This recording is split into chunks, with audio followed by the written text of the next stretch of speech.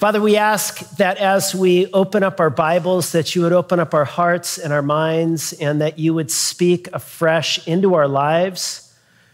God, we need a word from you. We need a word that encourages us. We need words that challenge us. God, we need words that remind us who we are.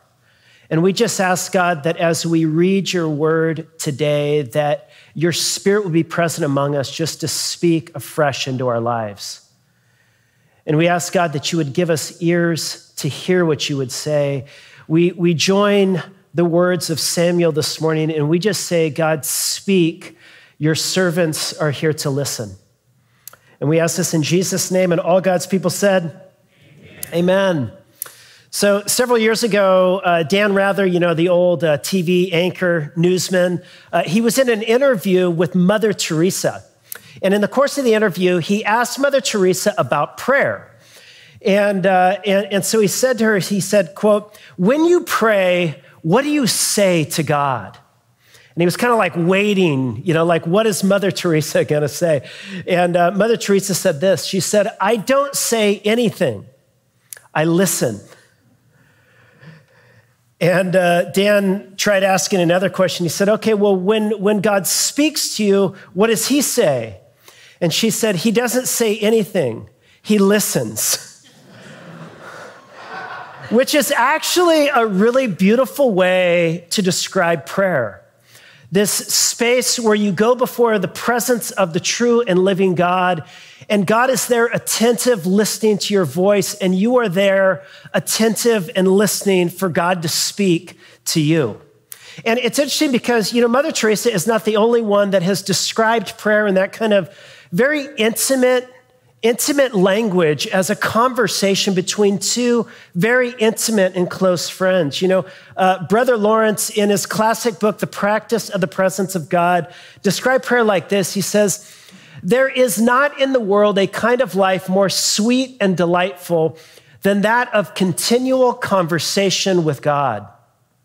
And I think it's interesting because he describes prayer not as a monologue, not as simply a space where you rattle off a bunch of requests, a list of things you want or need in your life.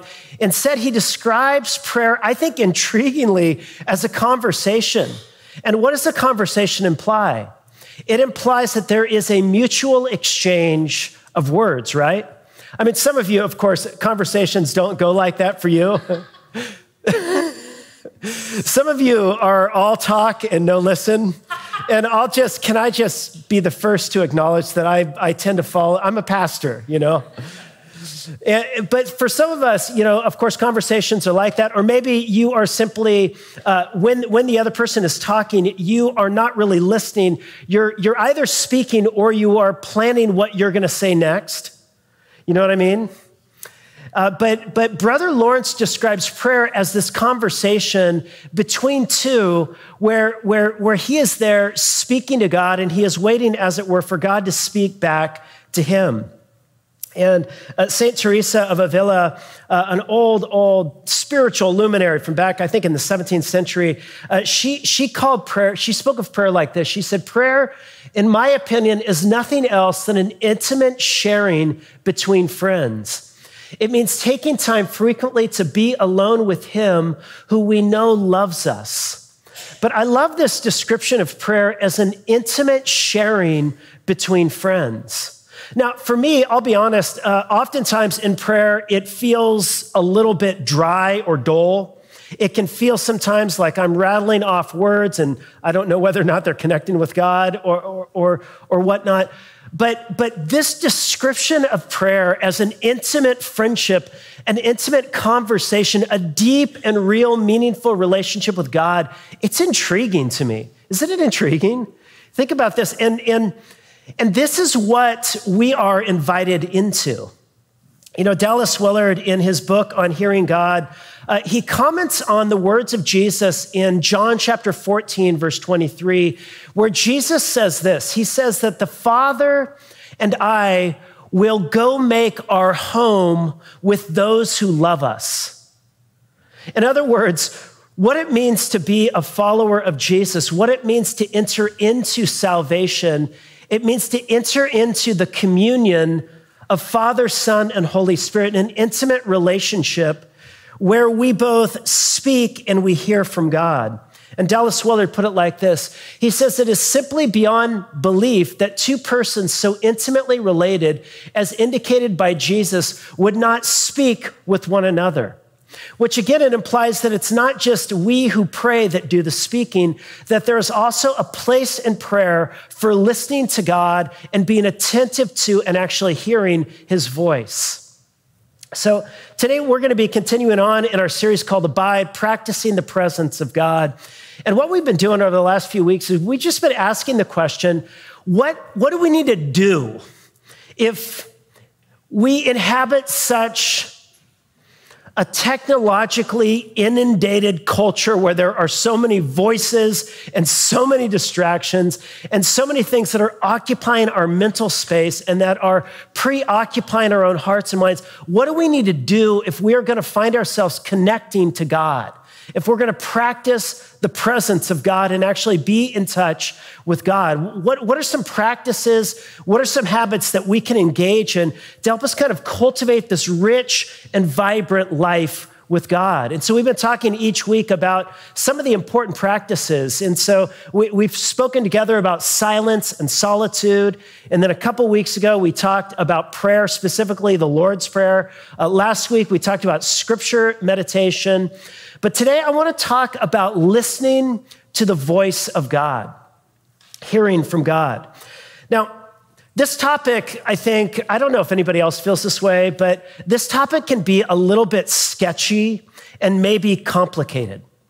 Because I think one of the places that is most frequently abused in the life of the church, one of the statements, one of the phrases I think most frequently used and abused in the life of a church is God put this on my heart, or God told me, or I really feel like God has been leading me.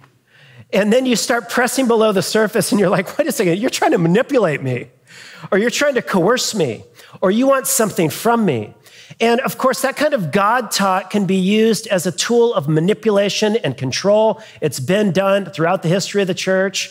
And of course, pastors can use that language and they can use it in order to raise funds for a building program. You know, God is calling us to do this. Let's all go because I heard from God. And you're like, well, God didn't talk to me about that. I mean, he's got my number too. And, But we can get a little bit confused on this topic. And then I think for some of us, we hear people talk, and I don't know about you, but sometimes I run into people and they almost talk as if God speaks audibly to them on a regular basis. And you can feel like you're a little bit on the outside. You're like, well, I don't feel like I've had those kind of senses before. Maybe I've been in a sermon where I feel like the preacher was speaking just to me, and I named that the voice of God. God was talking to me today. And I know that experience, and I know this sense of conviction, but I don't feel like God is always speaking clearly to me. And then some of us wish he would a little bit more often, because some of us are indecisive, or we've got big decisions we need to make, and we just wish God would send us a text message, or we would wake up in the morning and there'd be an email from God that says, here's what you should do this week. And we would like a little bit more clear direction. And then sometimes it's easy to confuse the voices in our own head with the voice of God. I was turned on this last week to a memoir, a little book written by Jeanette McCurdy, who was a child actor and who grew up in a very just manipulative, abusive, coercive home. And she had some mental illness. And the title of the book was, I'm Glad My Mom Is Dead, which, you read the story about her own mom and you're like, I get it. But in the book, she talks about growing up with mental illness and also in a Mormon household. And she said that when she was 8 years old, she was baptized, and she was taught that at baptism, you receive the Holy Ghost. And when you receive the Holy Ghost, you should start being able to hear that voice of God speak to you. The Holy Ghost will speak to you.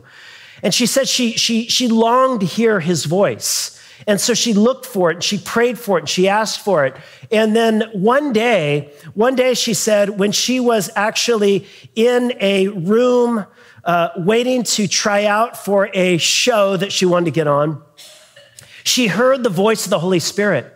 And she said, the Holy Ghost told me to go into the bathroom and to touch my waist 5 times, to twirl around, and then to do the lock 5 or 6 times, and then run back in and cross my name off the list of the child actors.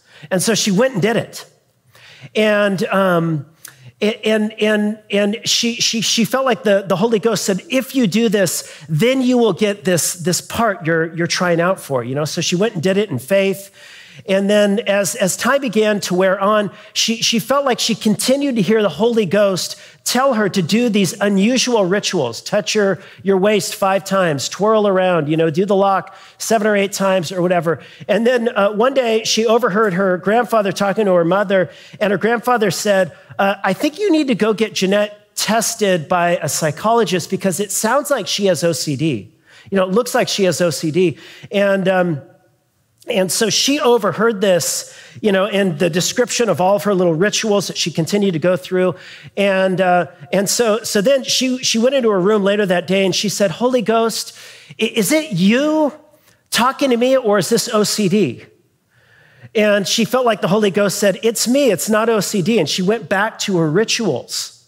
And of course, now looking back and narrating this story, she recognizes that she had mistaken the voice of the Holy Ghost for OCD. And of course, she's not alone. I think that there is a lot of people that feel like God is telling them to do something, or maybe they're getting confused and they're looking for direction. But is it really God? And how can you know?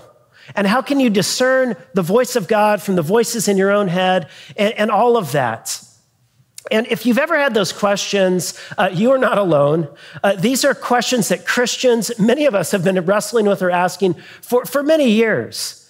And in the text that we're looking at today, we're going to look at a story that is about a young man who was learning to discern the voice of God. And from this story, I just want to kind of walk through the story. And as we walk through it, I want to highlight 5 features of the voice of God in our life. 5 things that we can learn from this story about the voice of God. And the first one is this: the voice of God is not rare. The word of God, the speech of God is not rare. When I was interviewing for this role, I remember I was in a big gathering down in the social hall, and I was being asked a bunch of different questions. And one wonderful lady in our congregation rose her hand and she said, Josh, since you are so loquacious, and then she went on to, and I was like, loquacious, what does that word mean? And then I looked it up and it meant somebody who talks a lot. And I had a professor in seminary who said that God was loquacious, that our God is the God who speaks. The premise in Christianity is that God is personal, that the God who called all things into being is not simply an idea. He is not the cosmic sea of energy. God is not an abstract concept. God is an infinitely personal God who forever has existed in an eternal communion of love, Father, Son, and Holy Spirit. God is personal, and God is near. The Bible teaches that God is transcendent. That means that God is beyond us. God is wholly other. In God's essence, God is incomprehensible. He is beyond the ability of finite creatures of dust like us to because he is infinite being, infinite beauty, infinite love. And yet the God who is transcendent is also immanent, which means he is near to us. The Bible puts it like this: in him we live and we move and we have our very being. In other words, God is closer to you right now than the air that is touching your skin. And so God is personal, God is near, and God speaks. God has spoken in this world through his written word and through the prophets of old, and God has spoken to us through the living word, Jesus. God is the God who speaks, and God has poured out his Spirit on us to speak. Now, it's interesting. Look at our text, though. Look at what it says. I said that the word, the voice of God is not rare, but in our text, it says that in those days, the word of the Lord was rare. Look what it says. Now, the boy Samuel was ministering to the Lord in the presence of Eli. You remember Samuel's mother committed him to the Lord. And as a very young child, he went over and was entrusted into the care of Eli. And Eli began to raise young Samuel as his own child. And he began to mentor him and disciple him. And here, the boy Samuel was ministering to the Lord in the presence of Eli. And the word of the Lord, it says, was rare in those days. There was no frequent vision. And then it says this, and at that time, Eli, whose eyesight had begun to grow dim so that he could not see, something I think almost metaphorical there happening, just as Eli's eyesight was growing dim, so too the vision and the word of the Lord was dim or rare in those days. He could not see. He was lying down in his own place. The lamp of God had not yet gone out, and Samuel was lying in the temple of the Lord where the ark of God was. And it says, though, in the very beginning, the word of the Lord was rare in those days. But what were those days? This was back in ancient Israel, just before the days of the monarchy. Israel was growing and almost becoming into the kind of nation God envisioned, where she was going to have a king that would rule over her. But at this time, it says the word of the Lord was rare. But that was back in those days when the people of God resided in a very small geographical location, a relatively small group of people, and the voice of God came through sporadically through prophets that would be raised up by God. But that was back in those days. But friends, we don't live in those days, do we? We live in what the Bible calls the last days.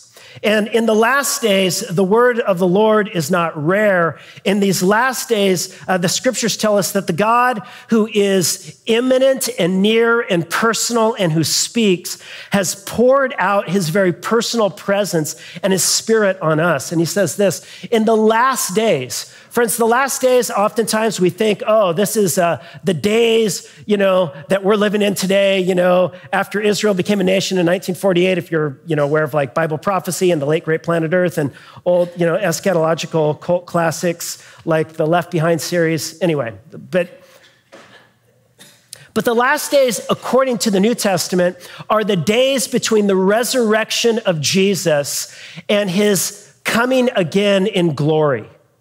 We live in those days. Christ has walked out of the tomb, which means that new creation has begun. It means that the kingdom of God has been inaugurated. And one of the realities of the long-awaited kingdom of God is that God's personal presence has been poured out on his people, on all of his people, so that he says, your sons and your daughters will prophesy. In other words, back in the old day, it was sporadic, but in these last days, God's personal presence is poured out on all people. And here's the point. The word of the Lord today is not rare. And if you just stop and think about it for 5 seconds, right now, literally all over the world, some 2 billion followers of Jesus are gathering in different parts of the world, and they are speaking in different languages, and they're studying the Bible in different languages, and there they are learning from the word of the Lord. And do you realize that today, just kind of wrap your mind around this, all over the world today, literally hundreds of millions of people will go home, and they will say, I felt like God spoke to me today. And then they'll get in small groups throughout the week, and they will speak into each other's lives, and they'll feel like, thank you for sharing that. I felt like the Lord really ministered to me today through your words. And then God, of course, is present with us throughout the day. You might watch a film. I remember talking to our children's director, Killen. She was talking to me about the scene of Moana, where Moana is, approaching, Maui. I've talked about this before, and the word comes to Moana. Do you know, Moana actually is singing this to the volcano. Do you know who you are? I know who you are. And Kellen was like, I felt like God spoke to me in that moment through Moana. And you have too. You felt like God spoke to you through a movie, through a friend, through a sermon. Like God's speech is common. God is on the move in this world. He has poured out his Spirit. And so, number one, the speech of God, his word, his work through his Spirit like this is not rare. And if that's true, then we need to learn the posture, a daily posture and a daily practice of speaking those words back to God that Samuel spoke. Speak, O Lord, your servant is listening. You know, so often the problem isn't that God is not speaking to us. The problem is we aren't listening. And sometimes the problem, the reason why you're not listening to the voice of God is because you are filling your head all day long with other voices. You always have music on. You always have the TV on. You always have, notifications on. You're always like turning, like you're constantly taking in, and it's like it can silence the voice of God, as it were, in our own hearts and lives. And so I want to invite you, as part of your regular practice of seeking to abide in God, to take space and quiet and ask God, I want to hear from you. I want you to maybe hear, maybe throughout the day, maybe through a word of a friend, maybe through a film, today as I go to church, right now as Josh is speaking, say something. I need a word, The word of the Lord is not rare. But secondly, I want you to see, not only is the word of the Lord not rare, secondly, I want you to see from this text that the word of the Lord is not always obvious, is it? And look, in the text, it wasn't obvious. Now, sometimes it's obvious. God shows up at a burning bush and speaks audibly to Moses. He's like, whoa, that was obvious. And of course, there are stories today of people who have crazy visions or dreams, and it's obvious. God spoke. But it's not always so obvious, and it wasn't actually obvious in this story. Look, it says, then the Lord called to Samuel, and he said, here am I. Now, it's interesting. God calls to Samuel. You think he would know it was God, wouldn't you? I mean, doesn't God have some sort of distinctive voice? God, it's like, Samuel, But it's something other than that. And maybe it's a vision, maybe it's a dream, maybe he's hearing something. We don't really know exactly but we know he ran into Eli's room. He's like, here I am. And Eli's like, I didn't call you, go back to bed. So he went and laid back down. And then the Lord called again, Samuel, And Samuel arose and went into Eli and said, here I am, for you called me, for all he knew, there was an old man in the room next door who was half asleep, who was mumbling his name, and he was mistaking God's voice for that. It's not always obvious. Of course, it's not obvious to Eli either. He still doesn't recognize what's going on. He says, I didn't call you, my son, go lie down again. Samuel did not know the Lord, and the word of the Lord had not yet been revealed to him. And then the Lord called Samuel again a third time, and he arose and went to Eli and said, here I am, you called me. Eli perceived. Eli said, whoa, something's going on here. We've played this trick on our kids.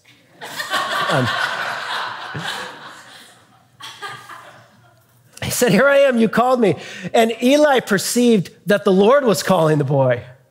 He's like, something else is going on here. It's not always obvious, but how was it that young Samuel was able to discern the voice of the Lord? I want you to note well, he was in the house of God and he was seeking wisdom from an older believer. And one of the best ways you can discern kind of God's voice from the voices in your own head, something that God might be convicting you with or leading you into or wanting to talk to you about from other, or maybe even something that you feel like, man, God wants me to share this with you. One of the best ways to discern the voice of God is to go into the house of God, to be with the people of God, and to ask a mentor, to ask somebody who's wiser than you, who knows more than you, who's more attuned to the voice of God than you, and say, what do you think about this? It's interesting, in the early church, they frequently had these prophetic words, words of wisdom, words of knowledge, and there wasn't, though, just the prophet, there was also the gift of discernment. They needed to weigh what was said to sift it. Now, this makes the kind of words we're talking about here different from the Bible, We don't need to sift through the Bible and say, which parts do we like or which ones don't we like? All of this is from God. But this other kind of more subtle speaking that we're talking about here demands that it be tested and discerned. And so Eli was able to help Samuel, and he said, go lie down, and if he calls you again, say, speak, Lord, for your servant hears.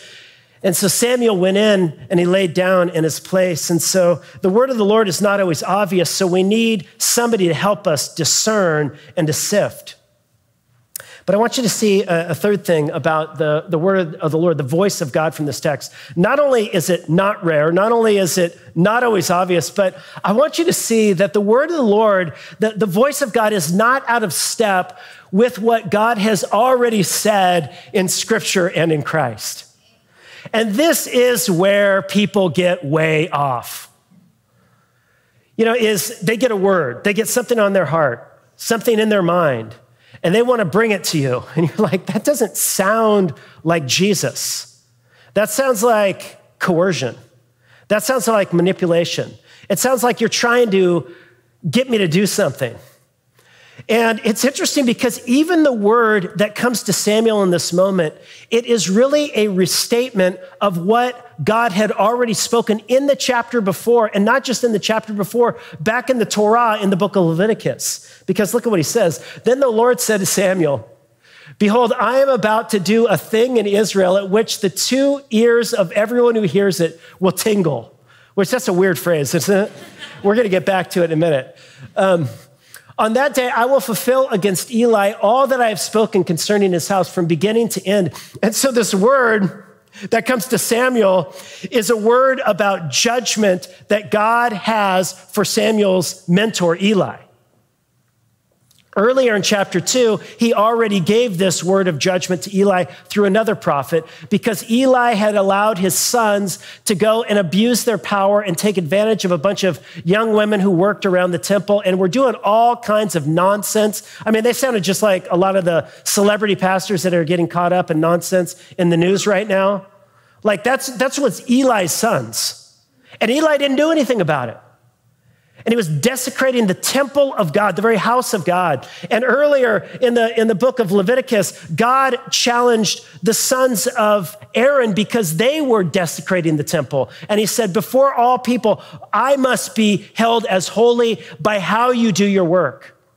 And so now when Samuel gets a word from God, it is consistent with the word God already gave to Eli before and a word he already spoke in the Bible before. But the word is a word of judgment for the fact that Eli had done nothing to prevent his sons from desecrating the temple.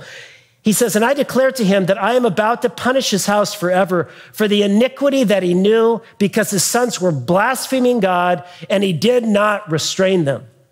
Therefore, I swear that to the house of Eli, that the iniquity of Eli's house shall not be atoned for by sacrifice or offering forever. So he says, you simply going and doing your sacrifices and offerings, it is not fixing the fact that you are ignoring what your sons are doing to blaspheme my name before my people. So Samuel lay until morning until he opened the doors of the house of the Lord. Now, I don't think Samuel went back to sleep that night, do you? He's like, how am I going to bring this message to Eli? And Samuel was afraid to tell the vision to Eli. You bet he was. But Eli called Samuel and said, Samuel, my son. And he said, here I am. Eli said, what was it that he told you? Don't hide it from me. May God do also more so to you if you hide from me anything that he told you. So Samuel told him everything and hid nothing from him. And he said, it is the Lord. Let him do what seems good to him. But the point, of course, and we'll close it out like this. And Samuel grew, and the Lord was with him, and let none of the words that he spoke fall to the ground. And all Israel from Dan to Beersheba knew that Samuel was established as a prophet of the Lord. And the Lord appeared to him at Shiloh, for the Lord revealed himself to Samuel at Shiloh by the word of the Lord. It's interesting, the problem in the beginning of the story was that the word of the Lord was rare. Now that problem has been remedied. It was rare because of the sin of the people of God, Eli and his sons. Now that's been dealt with, and now the word of the Lord is coming through Samuel. Samuel is just a foreshadow of the final and ultimate prophet who would come, that ultimately will deal with the problem of how rare the voice of God is, the word of God is. The very word of God becomes flesh and dwells among us in the prophet that is greater than Samuel, namely Jesus. But here's the point. When you're seeking to discern, is this God or not?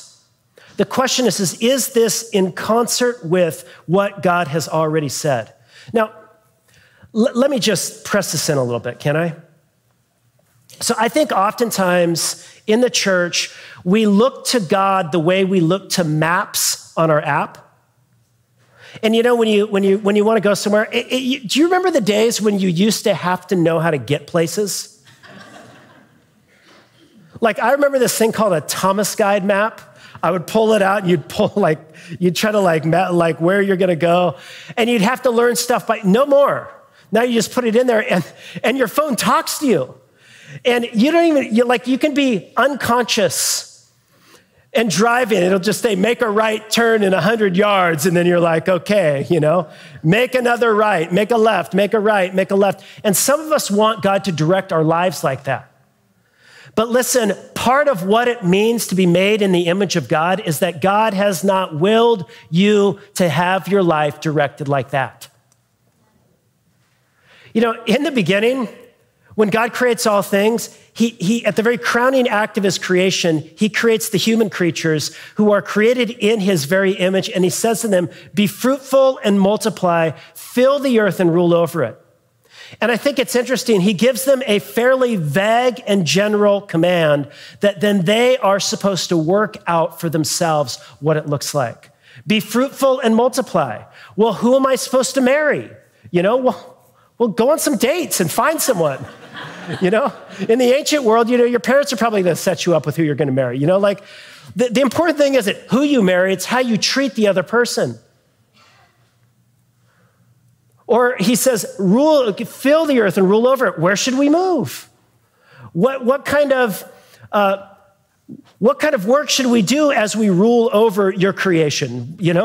Well, I've given you a lot of raw materials. Draw out their potential and do something useful with it.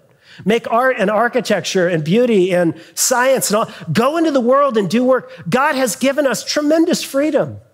So often we talk about how we should trust God, and of course we should. But have you ever considered how much God has trusted you with? And he expects us to grow into maturity so that as people of character who look more and more like Jesus, we can go in and make decisions in ways that would honor him. And I think it's kind of like this. When my kids are out playing, in the backyard or whatever, back when they were kids, they don't go play out in the backyard so much these days. My 20-year-old, sometimes they do. But I didn't care whether or not they were in the backyard or in the front yard or whether or not they were playing in their bedroom. My will for them was that they would enjoy themselves and have free creative play. And if they felt like they needed to come into me and ask me every time, Daddy, can I go do this? Can I go play with this? Can I go play with this? Can I go play with this? I was like, stop it, just go. I don't care. Now, don't fight with your brother and sister. I care about that. And this is God. He gives us tremendous freedom. And, some of us, it's like we're searching all over for the will of God and it's not even lost. God has revealed to you as well. Preeminently, it's to love God with your whole heart, soul, mind, and strength, and to love your neighbor as yourself. Go out and do that. Do that in your relationships. Do that at work. Do that wherever you move. Do that on your street. And listen, ask God, if you want to break into my day in a special way and tell me something different, tell me something special, God is free and sovereign. He can do that. If God wants to, move me to a different country, he can show up in a dream. And I can be open and say, God, I will go wherever you follow me. But I don't believe that the will of God, I don't see this in the New Testament. The speech of God is not there to direct our every move of our days. God has given you a brain and experience and people around you to help you direct every move of your day. But what God is there to do is to help us become people of character. Isn't this what Paul says in Galatians? The fruit of the personal presence of God at work in our life, convicting us, speaking to us, putting his finger on things in our life. The fruit of that is what? It's character, love, joy, peace, patience, kindness, gentleness, goodness, self-control. The speech of God, I believe, is powerful. It's real in our life, but preeminently it's there to help us become people of character and also to assure us and to remind us of what God has already spoken to us in Jesus. You know, the Bible tells us that the Spirit of God has been poured out in our hearts to prompt us to cry, Abba, Father. And maybe in your space of quiet in your prayer, when you say, God, speak to me, if at any point you hear a voice that says, I love you, you are my child, rest, that is the voice of God. The Spirit of God is there to remind you that you are a son or daughter of the King.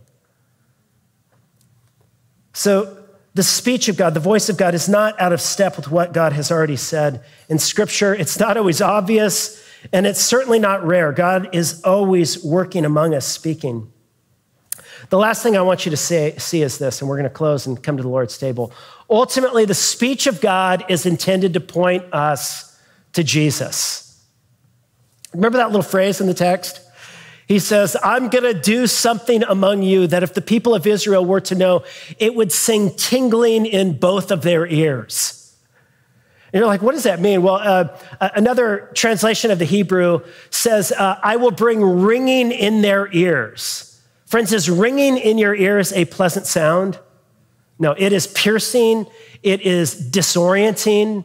It is dizzying. It's annoying. It's painful.